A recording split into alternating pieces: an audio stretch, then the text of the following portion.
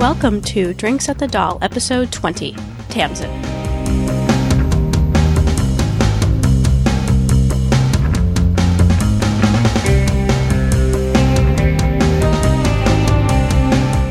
You're listening to Drinks at the Doll, a podcast way station for Lost Girl fans. I'm your host, Stephanie. And I'm Annie. And I'm Chris. And today we're discussing the newest addition to the Lost Girl gang, Tamsin. We are very happy to have back as a guest contributor, Melanie Killingsworth. Melanie works as a writer, producer, director, and editor for film and television.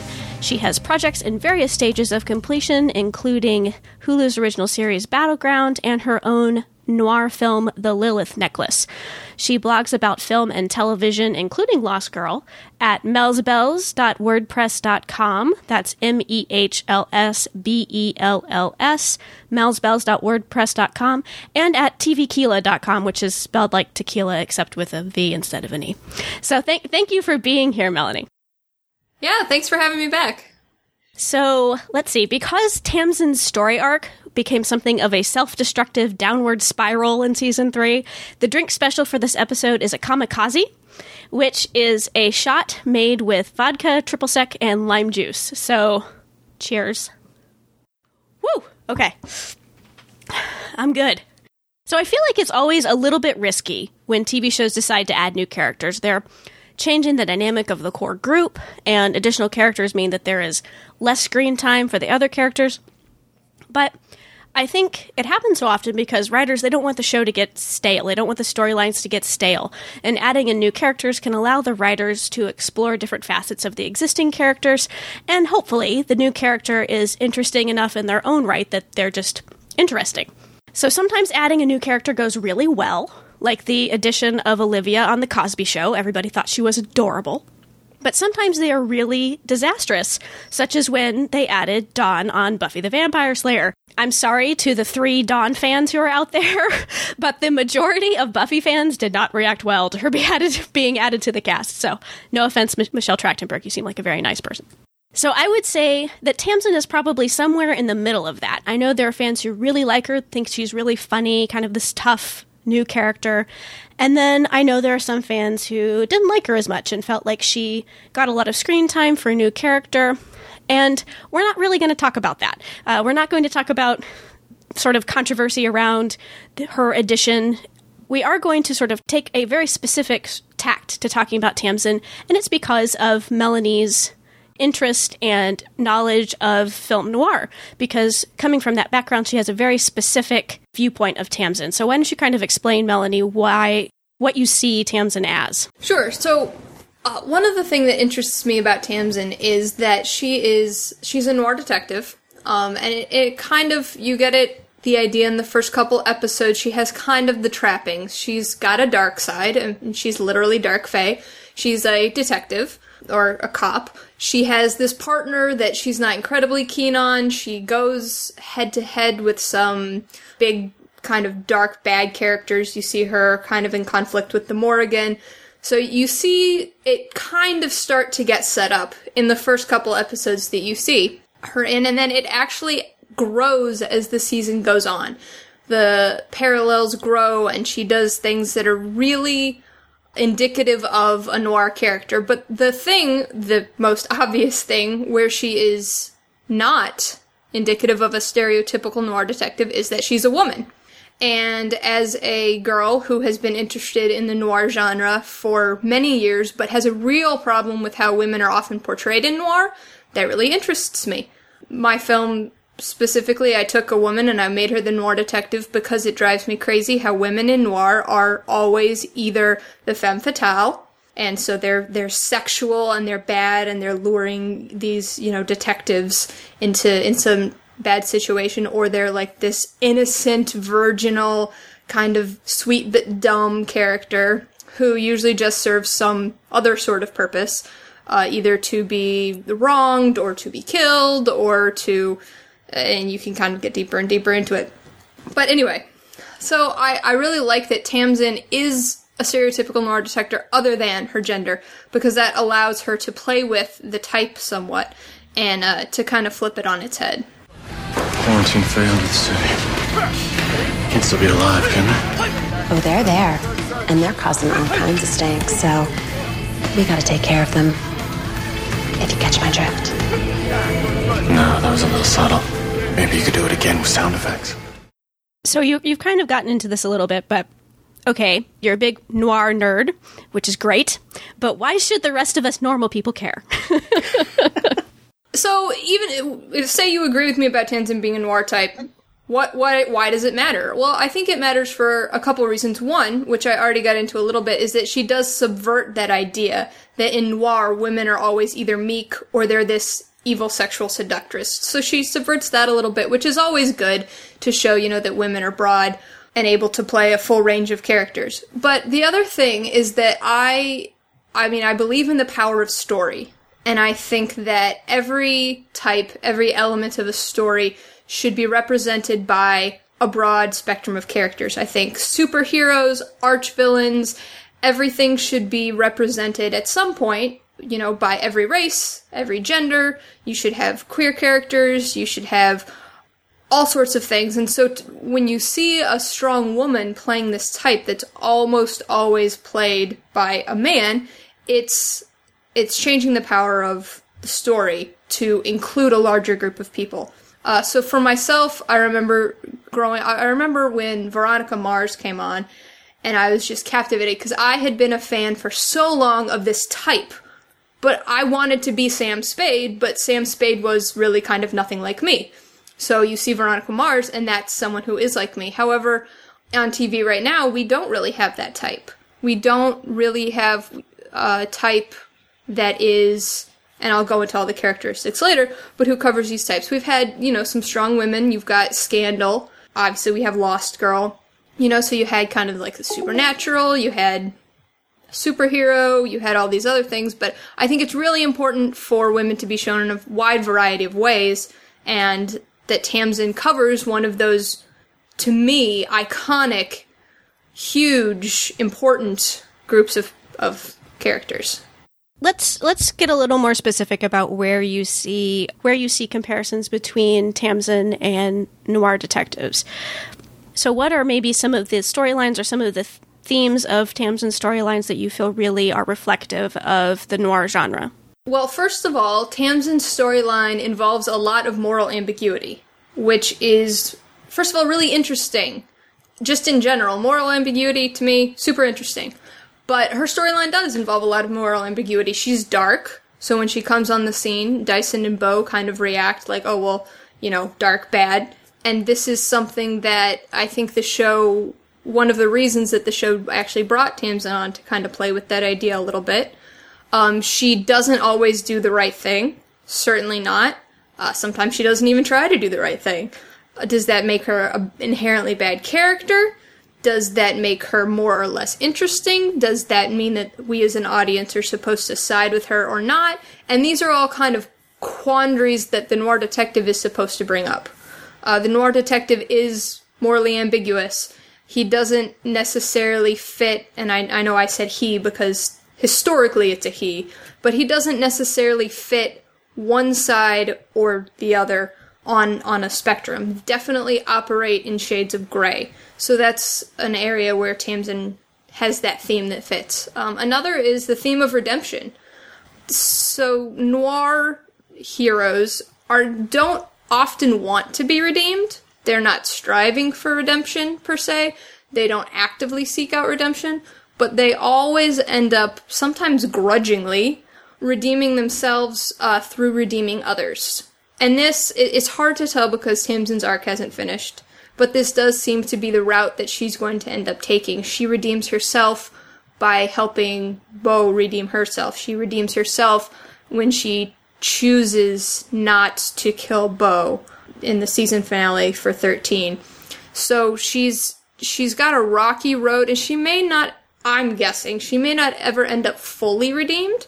She's not necessarily going to end up as a paragon of virtue.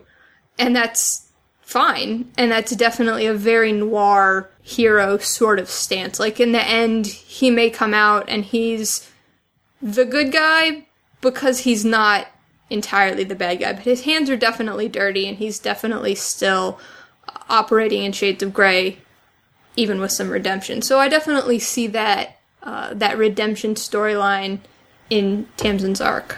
And I think also, in addition to her not killing Bo in Those Who Wander, you also have at the very end of that episode where she tries to run over that mysterious shadowy figure in the road, which she really seems to do because of Bo, because he was sort of controlling her, asking her to capture Bo using that little rune glass thingy-majiggy, which she didn't want to do, then kind of got coerced into doing, and then tried to do it, and then didn't do it. So I think definitely the way that her story left off at the end of season 3, big possibility for her to redeem herself in some way. Yeah, the entire rune glass plot is actually very noirish, not usually mystical within noir, but there's usually something where the cop has to decide with the information or the private eye, with the information that he has, whether or not he's going to sell somebody out, whether or not he's going to use, the information and all this knowledge that he has to turn on someone or turn them into the cops or kill them, or not directly kill them, but get them killed. And so that is, you just add a little bit of mysticism to a typical noir plotline, and that gives you that rune glass plotline. And just to jump back to what you were saying about sort of the moral ambiguity of Tamsin, I actually recently rewatched the episode in which she was introduced, which is episode 302, Subterranean. And I was reminded how absolutely vile she was in that episode to Bo. She called her, I'd forgotten this, but she calls Bo an unaligned coos, which maybe I was socialized a particular way, but in my world, that's like one step down from calling the woman the C word. And to have this character show up and call our heroine that word, very strongly setting her up as this antithesis, this foil to Bo, I believe. Yes. I'm gonna nerd out for a minute. Go for it. We encourage that here. That is what we do, yes. So in noir, the man always has a disdain for women. I mean, he may use them for sex, he may sexually objectify them, he may even love them in a weird way. It's usually a weird or twisted way, but the man always has a casual treatment of or disdain for women, and that's kind of one of his hallmarks. There's a lot of Freudian issues with men in noir. There's a lot of mommy issues. There's a lot of different sexism, misogyny, all of these things. And what's another interesting thing about Tamsin is how as a female embodying all of the male stereotypes, she rejects some of them, and she also turns some of them on herself. So she loathes herself, and so by embodying the noir type of loathing other women, she's also self-loathing in some ways. Some of the ways that she acts towards Bo in the beginning. And again, she gets a little less so as time goes on. But she talks about, for instance, when she talks about the dawning, she talks about things being harder for women. And that makes her very angry. And when she talks about women or people in sexual ways like men do, you kind of get the feeling that she has really hardened herself towards certain aspects of femininity. Don't hold back, okay? Guys, we are so glad you're here. We are so lost. Take it easy, Meryl Streep. Go big or go home. Will you please help us? Say, do you guys know where the mall is? Don't be fooled. They're just like the others. What? Take them to the cells. Don't even get inside. Yeah, all we have to do is act like girls. Mm-hmm. Hi. Another great example is again in the season finale, where Bo and Tamsin are trying to sneak into Taft's compound. Bo tries to encourage her to put on this really, we have no idea where we are, we're so lost kind of demeanor. And when they get hauled inside, Bo says, I told you it'd work. And Tamsin replies, yeah, all we had to do is pretend we were girls, or act like girls, I think is what she says. So this very dismissive attitude toward her own sex. And Tamsin kind of reminds me, there's this great book by Ariel Levy. If you like feminist polemics, I know there's probably 2 of you out there who might actually read this, but if you like feminist polemics, it's a really good book called Female Chauvinist Pigs. And she talks about how women, in order to sort of exist in a sexist society, will sometimes adopt these chauvinistic attitudes toward other women. And she talks about different categories and how it works exactly. But one of the categories she talks about is women who are employed in spheres that are mainly dominated by men. And definitely we see this in Tamsin, her being a police officer, and even a Valkyrie being in these environments that are normally dominated toward men. And in order to sort of fit in, they adopt these very chauvinistic attitudes toward women. Yeah, and I love the way that it works on two levels. So she's a Valkyrie who are historically, mythologically, operate entirely in a male sphere, and she's a cop who, the realm of police officer is not just generally dominated by men, but very much not just allows but encourages certain misogynist viewpoints. Femininity is weak, there's all of the jokes that go around, all of the things that they either demean or exalt are always about exalting the male and demeaning the female. And so for her to be in both in her mythological realm and in her everyday work realm that the Fae put her in, as a woman in a historically male context, is just really fascinating, and I love the way that they kind of play with that, and the way that she feels, because she understands what's going on. Even though she tries to reject certain feminine aspects of herself, she knows that just because of her chromosomes, she has to act twice as tough. Pouring the coffee on Dyson's desk at the beginning. Heck, the very first time we see her swaggering into a boxing gym, making remarks about guys, and then putting the gloves on and stepping in the ring, she knows that she has to assert herself essentially as a man to be accepted in these realms. And it's interesting because I did bring up the comment that she makes about, we have to pretend to be girls, which does kind of sound a little bit chauvinistic, but I think it also reflects some awareness of their place as sort of second-class citizens. And she does make other comments, like you mentioned when she talks about the dawning, this sort of attitude of it's really unfair that it's harder for women. And she also, when we first see her in the second episode, Dyson, referring to her as being dark fae, says, I've learned not to sort of trust people on your team. And she challenges him and says, do you mean dark fae or women?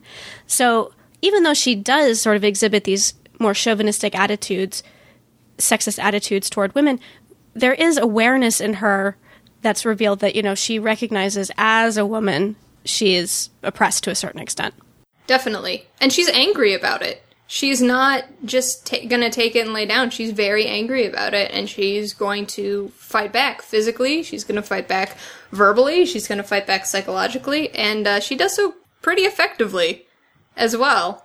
And yet she doesn't.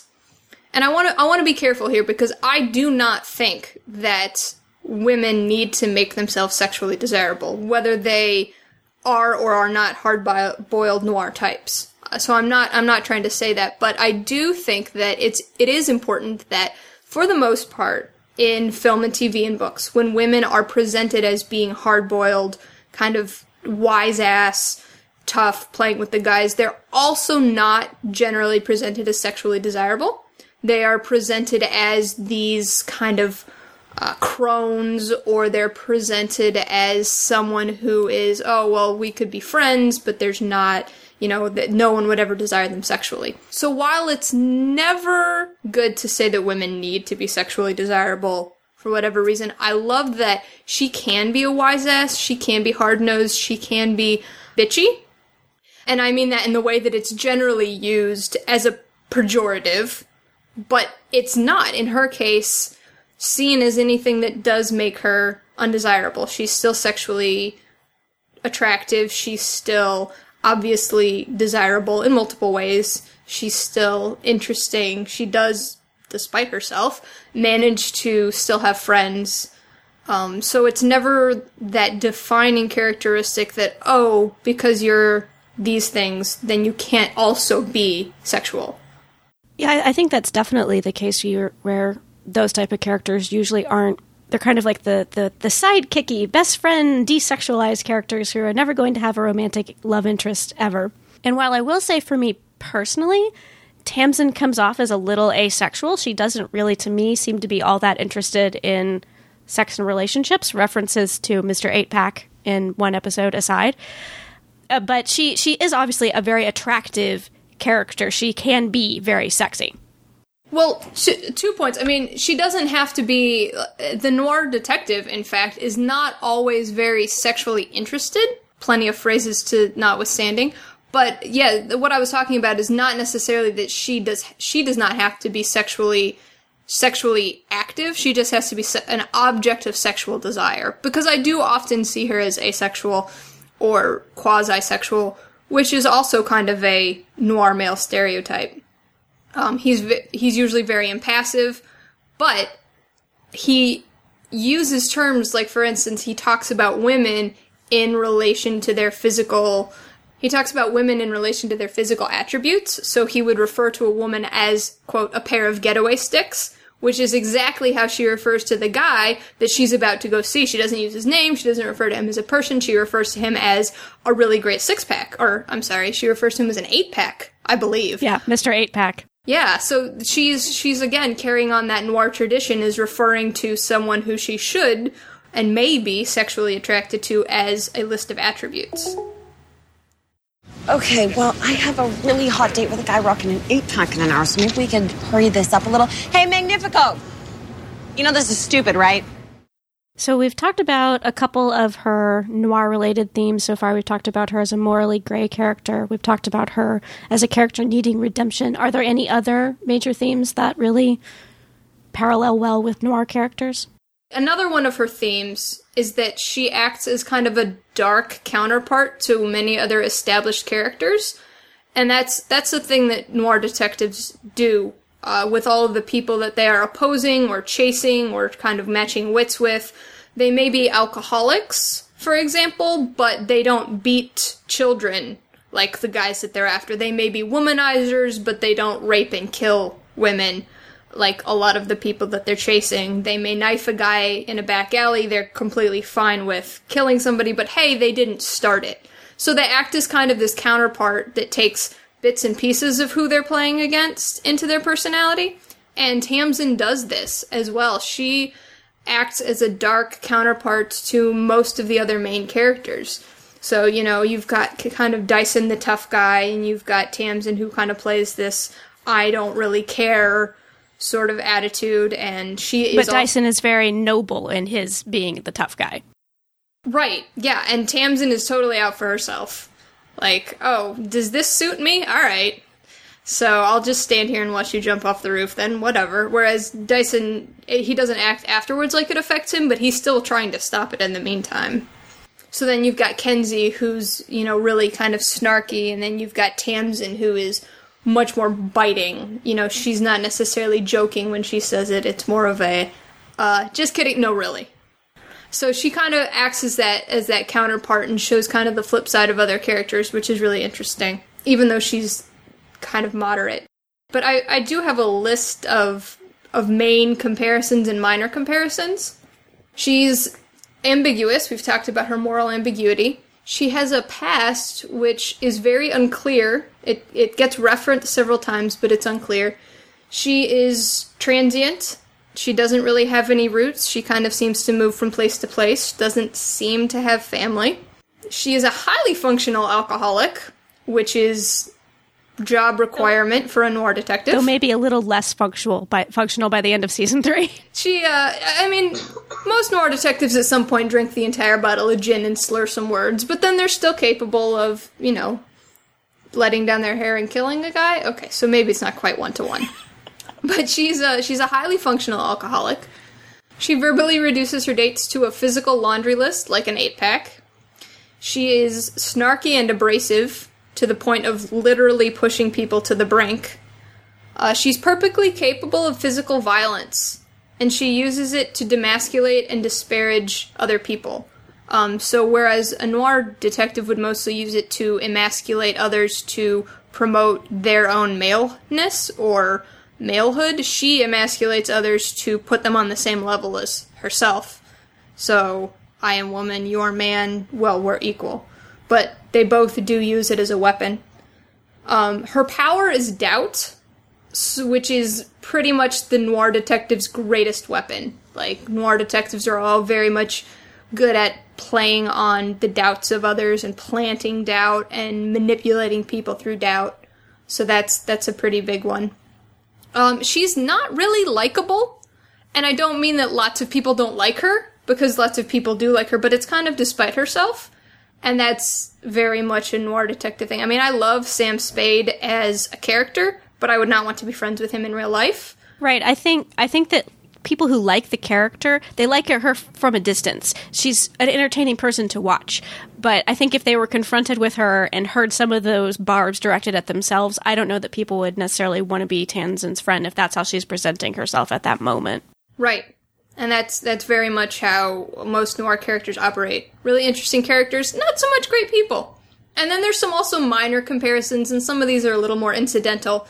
But she's got Dyson. So she has a partner with that she's friendly on a superficial level, they work together, and they've got this weird mutual respect animosity going on, especially at the beginning of season 3, although there's this potentially developing romantic attachment, which kind of fits under how Tamsin is a female, maybe plays with the noir trope a little. But usually a noir partner, there's that sort of animosity that you saw at the very beginning of season 3 where she pours the coffee on his desk and she snarks at him and she's trying to go behind his back to get things accomplished, and they're arguing about how to treat a suspect, that sort of thing. She lets a prisoner loose on a hunch. That has started several noir films where you have kind of a detective letting somebody or trying to break somebody out of jail so they can get to the real story, which is what she does with Beau in The Kinsey Scale. So that's exactly what she does there. There's this weird, I'm going to stand on this personal principle until it gets someone killed and or gets someone's hand cut off with Acacia, since we don't know if she's actually dead. The cut-off hand was definitely a very noir thing for me, because very out of these gangster films where some sort of loved one, gets a body part in the mail from somebody else and they think, oh my gosh, that was reminded me of a lot of... It's a little neo-noir, mostly because old noirs couldn't have gotten away with showing something like that. But yeah, exactly. It's very, very much that. And then it's like, oh, well, I guess I'm not going to stand on that principle anymore.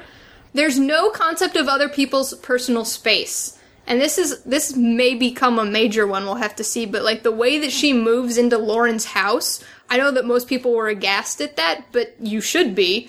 And that's exactly how a noir detective would operate. Like, I don't really have a place. Oh, hey, there's this place. She's not using it. I may as well. I'll use her bathrobe. I'll use her shower. Like, no concept of personal space whatsoever. Like, they'll just walk into your house. It's kind of how they operate.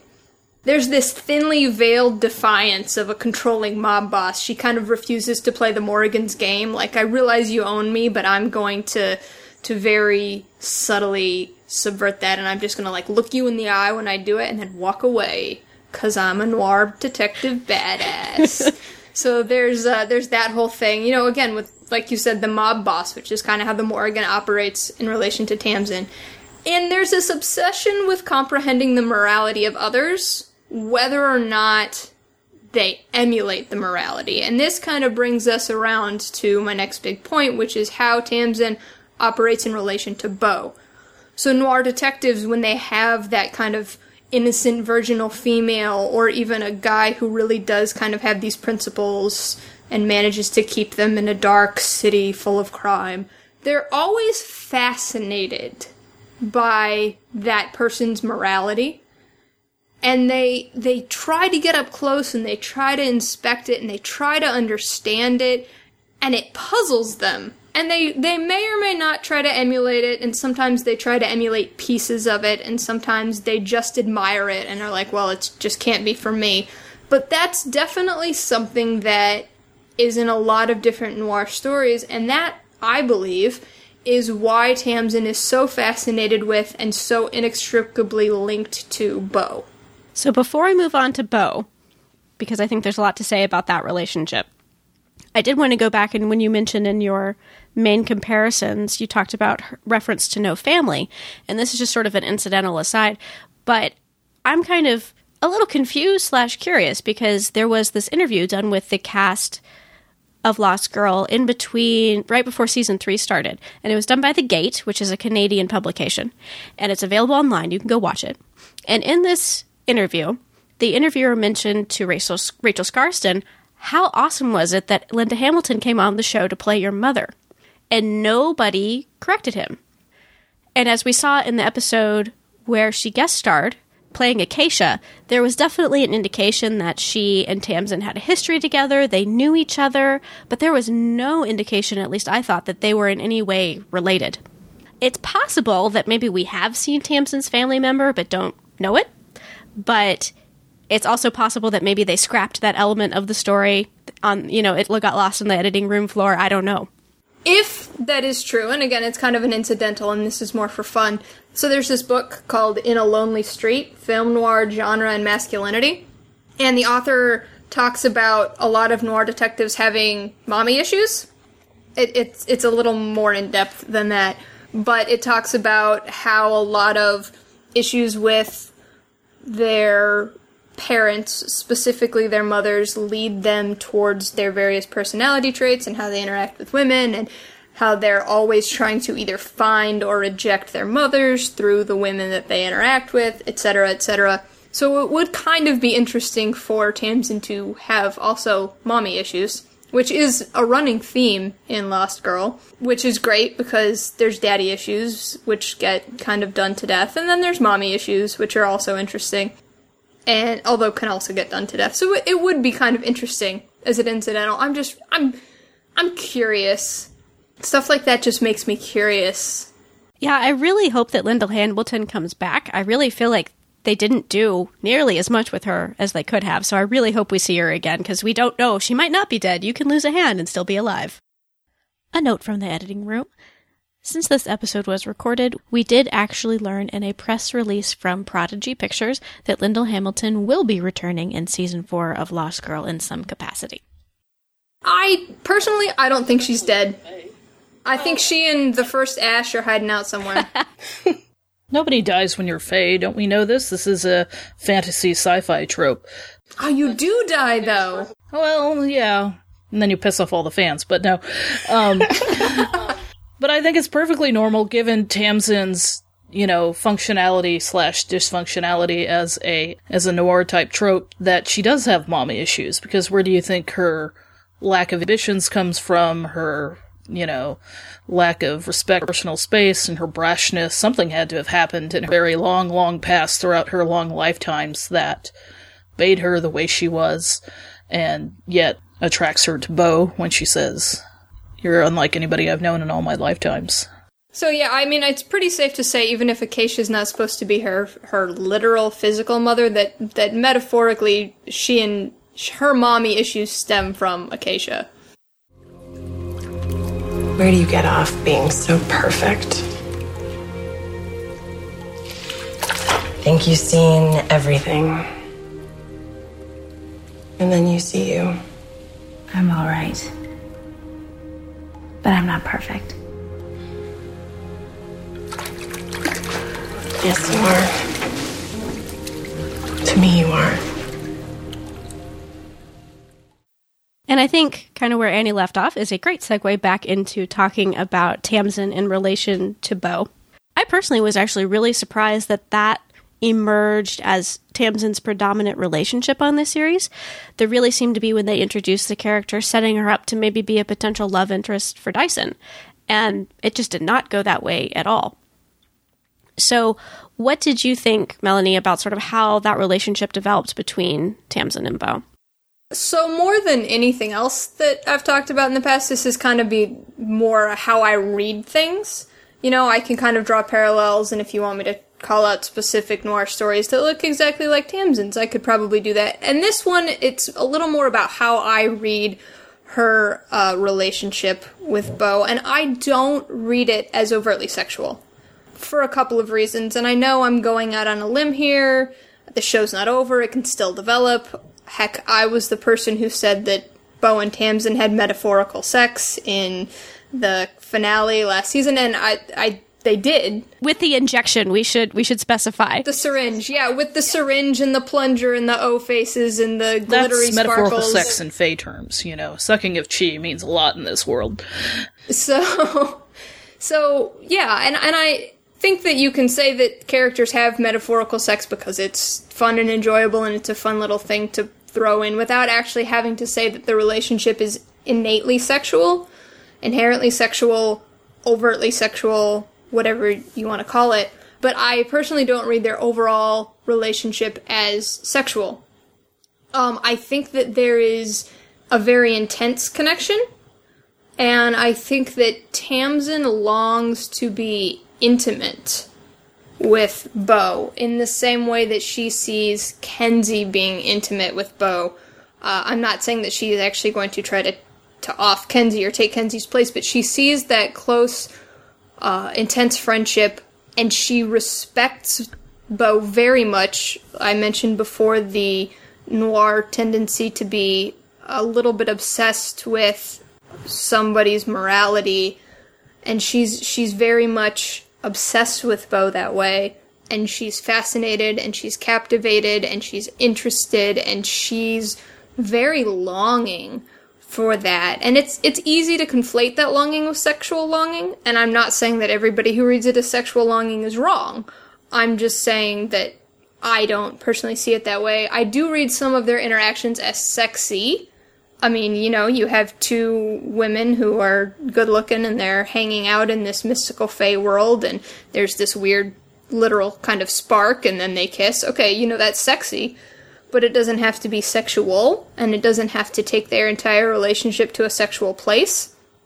Also, I mean, while we're as an aside, Showcase/Sci-Fi knows exactly what they're doing by promoting these sorts of things that heavily. You have these women kissing, you have two women in a bathtub, that stuff sells, they're gonna promo the crap out of it. So, I understand that, and it is what it is, but it still doesn't change my idea that their relationship is intense. Tamsin wants the relationship to be intimate, but it's not Well, I tend sexual. to agree because I think I really agree with what you said, Melanie, in the word of longing. Tamsin wants to belong to, what we fondly refer to as the Scooby-Doo gang. That's a Buffy reference, Annie. I'm just saying. Yes, I know that's the Buffy reference. I know. Earlier these guys were shaming me for not being a Buffy fan and not having watched it. Xena fan through and through. I'm sorry about that aside. I think Tamsin, all throughout the season, she sees what this group has, that includes human, that includes fae, and she wants that. And it's what attracts Bo to so many people. It's also the unaligned fact. Bo doesn't have to answer to the Morgan. Bo doesn't have to be under orders from, the Wanderer, as Tamsin may or may not be. And, especially in that bathtub scene, I think Tamsin is just so wanting to understand Bo and wanting to feel what she feels. I mean, literally, because I think Tamsin, she wants to feel things. She wants to be emotional. She wants to have a Lauren, a Kenzie, a Dyson in her life, and that kind of emotional connection. But I think she's so stunted by all the horrors she's experienced and all the armies she's had to put down, which she refers to in her Valkyrie days, and, who knows what mommy and daddy issues that she's gone through. She doesn't know how to connect to people, and it starts to emerge with Bo, and she just doesn't know what to do with it, and I think she's still going to explore that. Do I necessarily see that as a sexual relationship? I personally don't, but I know a lot of Valkubus fans do, and that's fine with them. People can take what they want to take, so I'm just, as I referenced earlier, I'm fascinated to see where that character goes and where her emotional journey goes, more than just her snarky badassness, because I know that's all a cover for this very deep longing and wanting to belong underneath. I actually do agree with you, Annie, about, especially the bathtub scene, that sort of thing, really reads to me like Tamsin's jealous of Bo. Tamsin kind of wants to be Bo, essentially. Wants to have that, have the things in her life that Bo has in hers. I think the episode that really sets up Tamsin's art for the rest of the season is you look at the Kenzie scale. And what do we see in that episode? We see Tamsin sort of recognizing how much Kenzie means to Bo, the lengths that Bo is willing to go in order to rescue her. And she makes a remark, my friends wouldn't, cross the street to help me, essentially. And Bo tells her, you need better friends. And I think that really ends up being kind of an eye-opening experience for her, because not only does Bo come and rescue Kenzie, Dyson shows up in the inn to try to find Kenzie. And then the episode kind of, for Tamsin anyway, kind of concludes, actually this might be in the middle, I apologize, where Tamsin is talking to the Morrigan, and the Morrigan basically is insinuating she's gotten soft, she's become a little too friendly with these people. And Tamsin says very pointedly, I'm not one of them. And the way that she says it, I think to me, the way that that moment is played, is she wants to be one of them. She feels like the outsider, and she doesn't like it. She wants that relationship that the rest of them have. Don't grow a conscience on me now. I read your rap sheet. This little errand is right in your wheelhouse. You give me too much credit. And you don't give me enough. I hope you haven't fallen in love with the Happy Sunshine Gang on your exchange program with the light. I am not one of them. That's right. Your loyalties lie with me. I think it's that episode, too, where Tamsin actually takes Bo to go meet what they call Kitsune, but Kitsune. Because, of course, the entire point of that was, basically, this is the closest that Tamsin has to friends, and they're entirely sort of frivolous characters, so, The way that they treat her, the way the Kitsune treat her, is so different than near the end when Kenzie and Bo are reunited, and then Dyson kind of comes into the picture. What she sees there is a surrogate family. And the relationship that Kenzie has forged with Bo, and the relationship that Kenzie has forged with Dyson, and the relationship, whether or not it's romantic, that all three of them will always have as this kind of surrogate family, is Tamsin is very jealous of, and she's very, whether she would say it or not, she's very longing. You can kind of see it when she's over to the side and the three of them are kind of in this huddle, and she knows that she doesn't have a place there. And she doesn't have anyone she could do that with. Well, yeah, I see that. I love that shot at the end when Kenzie is rescued and, she's hugging Dyson and Bo, and the camera just pushes in on Tamsin, and the look on her face, it's a fantastic bit of acting from Rachel. She's just like, I'll never have that. I don't know what that's like. I'll never belong, to have that kind of a friend. And that's what the brilliance in Rachel's acting. There's so many moments like that in season 3 where you see that conflict on Tamsin's face of, I don't know where I belong. I don't know what to do with these emotions that keep coming up, but I know I want to be around these people, but I don't know how to act around them. I'm being pulled in all these different ways, from my loyalty to the dark, and I'm supposed to betray Bo and kill her at the end, but what do I do? And everything you said about the weird social awkwardness and that inability to understand, this is why noir detectives do not work well in long-term relationships. They have sex, they may have a girlfriend for a short period of time, 2 or 3, but they just generally have affairs. They don't work well in long-term relationships, and I also personally believe that were Tamsin and Bo to end up having sex, that especially if they continue Tamsin's storyline, as I see it, as kind of this noir type, that it wouldn't work between the two. Then Tamsin would just exacerbate all of Bo's worst qualities. She would encourage kind of all of the, and I know I can hear the screams from the Valkyries fans, and I'm sorry, and I love you, and yes, no, please, I see what you're saying. Please come and tell me on my blog why I'm wrong and why it would totally work, and I will listen to you, I promise, but as I see it, the noir detective, she's kind of doomed to never be able to function properly in a long-term relationship, and especially with Bo, she and Bo exacerbate each other's worst qualities, which is fascinating as a story. It just doesn't work for a long-term romantic relationship. So obviously there are still several unanswered questions about Tamsin. And my big unanswered question that I have, besides sort of her background, is I still don't really understand what she does in Delinquents. So Tamsin is collecting all the hairs to go into the ruined glass bottle, right? And we see her go to Lauren's apartment, and Lauren's all preoccupied and blah, blah, blah. And then Tamsin gets a hair, and then she's just so mean to Lauren, just rubbing it into Lauren's face that... dare her! Sorry. Somebody's biased. Flaming right here. So she totally rubs it in Lauren's face that she and Beau kissed and it wasn't a feeding and blah, blah, blah. I don't understand why she did that, really. And so I'm wondering if all of us gathered here together, if any of y'all have any theories. I don't know. I think it could just, again, be she wants to understand Lauren. Why is this human in the world of the Fae? Why is she so attracted to Beau?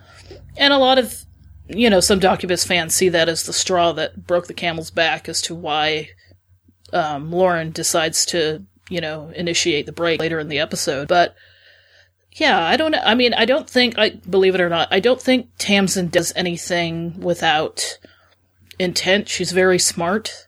So she had some intention behind that, besides just being mean. She's such a layered character but she's so brash and just unapologetic at the same time. That's her way of trying to figure Lauren out, maybe. Of going, yeah, this is what I did with Beau, this because I'm trying to figure you guys out. I don't understand why Beau is with you as a human. That could just be part of her. She might just want to get a reaction out of Lauren just to see what is going on. It's kind of a mystery, but I don't think Tamsin does anything without just completely thinking it through, without some kind of ulterior motive and trying to figure out her own emotions. I kind of always wondered if it was a manifestation of her own self-loathing or something. You know what I mean? Like I want to make somebody mad at me. I want to, That's a very Faith thing to do. That's true, because at that point she was against her will kind of going along with collecting these materials for the ruined glass. So maybe that was just I hate myself and I want to make somebody else feel badly right now. And slap me really hard. That feels good. And then she goes, yeah, I guess I deserve that. And she's still got this look on her face. And she's going, yeah, I did deserve that because I don't have what you have, Lauren. I don't have this relationship with Beau that I, want to find out more about. Give it to me. I don't care. She could have flattened Lauren in that moment. She's a Fae. She could have killed her. But, she just takes it because she feels, yeah, I agree with you. She feels she deserves it. And she looks pleased after she gets slapped. Well, I think, again, that's part of why I was maybe thinking that. She's like, yep, I did it. I came here to piss you off, and that's what I did. I think there's kind of three... I tend to do things in lists, in groups of three, so I apologize. I was raised Baptist. We like lists of three. But the first thing is that it's a very male thing for her to do. Very, very male. In fact, everything she does in that entire episode is very male.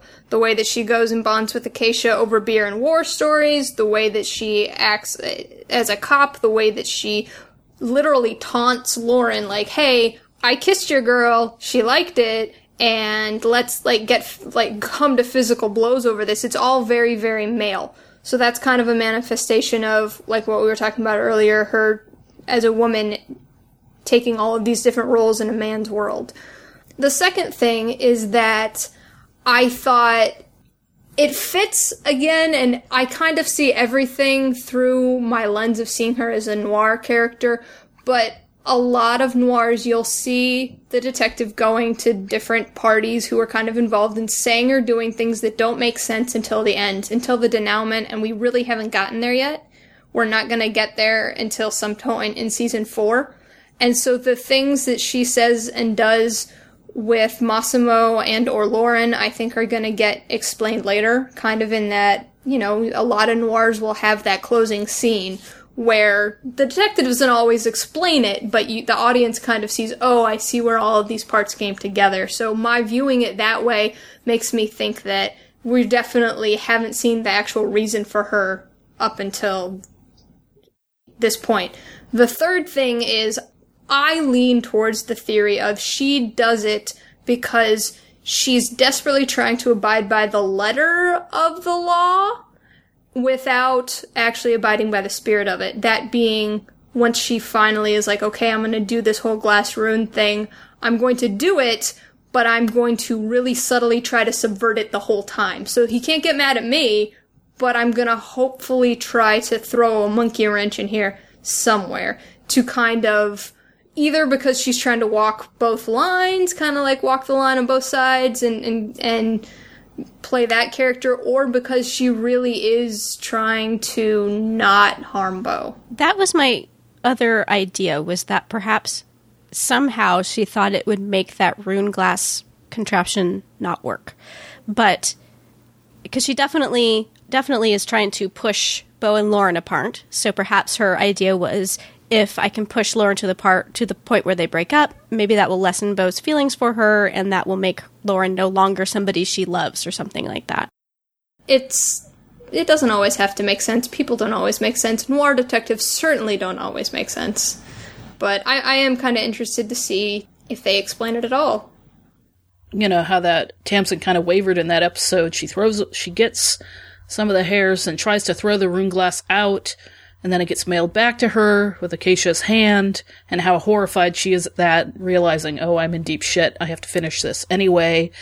And then at the end of the season, with the rune glass not working, I'm sitting there going, well, you know, did Tamsin still, you know, sabotage it somehow, based on her, she can't still figure out feelings about Bo? You know, so I really want to know why that rune glass didn't work. Not to nitpick Annie, but she's going to. I totally am. I'm not convinced that the rune glass thing didn't work. Okay, why? Because we never found out what it was supposed to do. Yeah, but it just fizzled. It didn't do anything. And then they had to fight old-fashioned style, which I think was just, I think the rune glass not working was just an excuse to have a fight on screen between Tamsin and Bo that the writers had been building up to because people wanted to see it. We don't know that it didn't work, though, because, again, here's my weird argument. The Wanderer didn't show up until after the rune glass thing happened, and he's apparently super powerful, so why wouldn't he have shown up unless that's what the rune glass was intended to do? That's a good point. Is my theory. Have you commented on my blog at all? I have not. I don't think. Okay, then at least one other person holds that theory, because somebody was on my blog positive, and I hadn't thought about that until then, but somebody on my blog made a very strong argument for that. Can I ask you a question? Sure. Have you always been a litter bug? Excuse me? Do you always leave your food around for other people to clean up?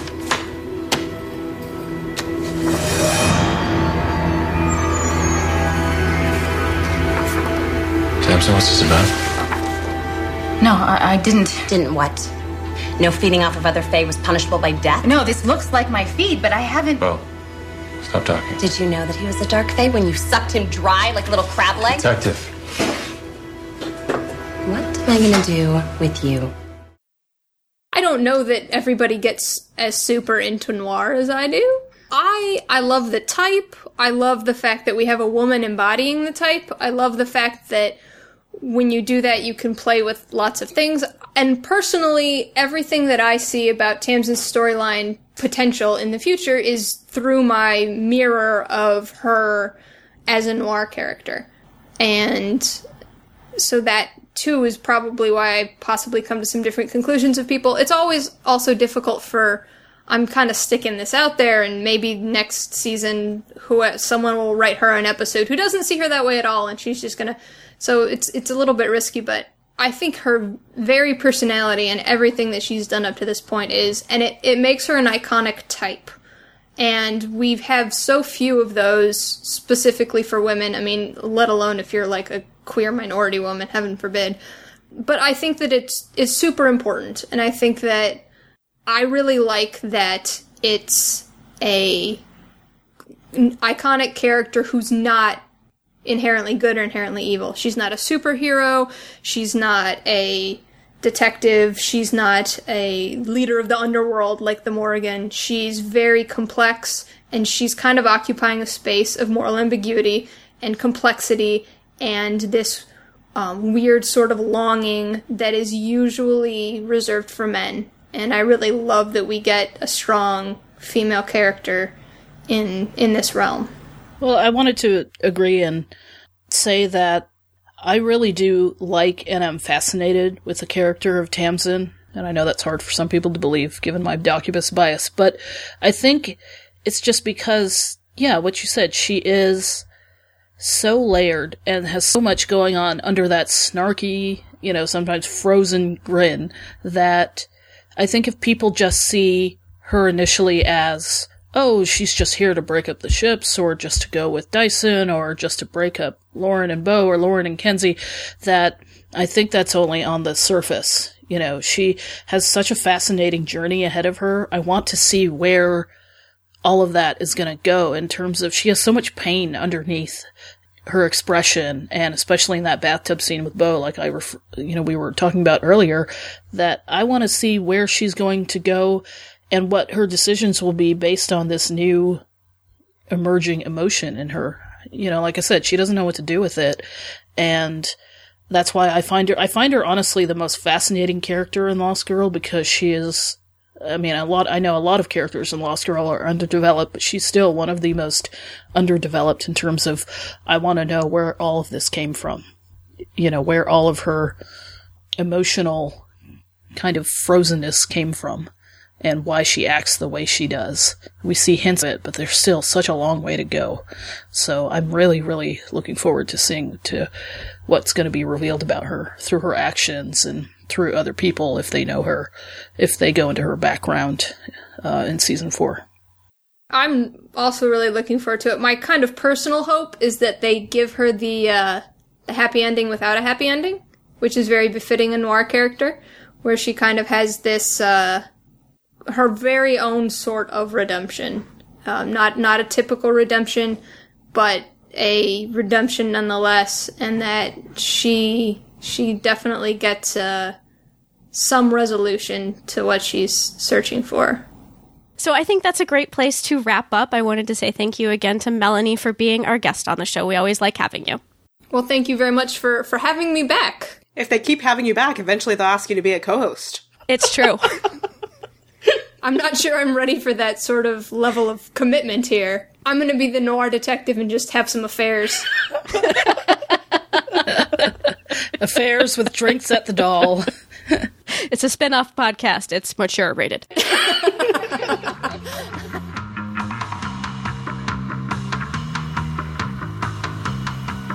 Thank you again to Melanie for being our guest. You can read more of Melanie's thoughts. And Valkyrie fans, you can tell her why she's totally wrong about Bo and Tamsin being a bad pairing over at melsbells.wordpress.com. That's MEHLSBELLS, melsbells.wordpress.com, or at tvkeela.com. And you can follow her on Twitter at melsbells. If you're interested in learning more about film noir, Melanie has provided a list of books and films that are good starting places. Those will be listed in the show notes for this episode 20, over at drinksatthedoll.com. Let us know what you think about Melanie's take on Tamsin as a noir detective, or what your read on Tamsin is. You can leave a comment on the show notes for this episode, or you can send us a voice message through your computer or mobile device by clicking on the Send a Voice Message link at the end of the show notes.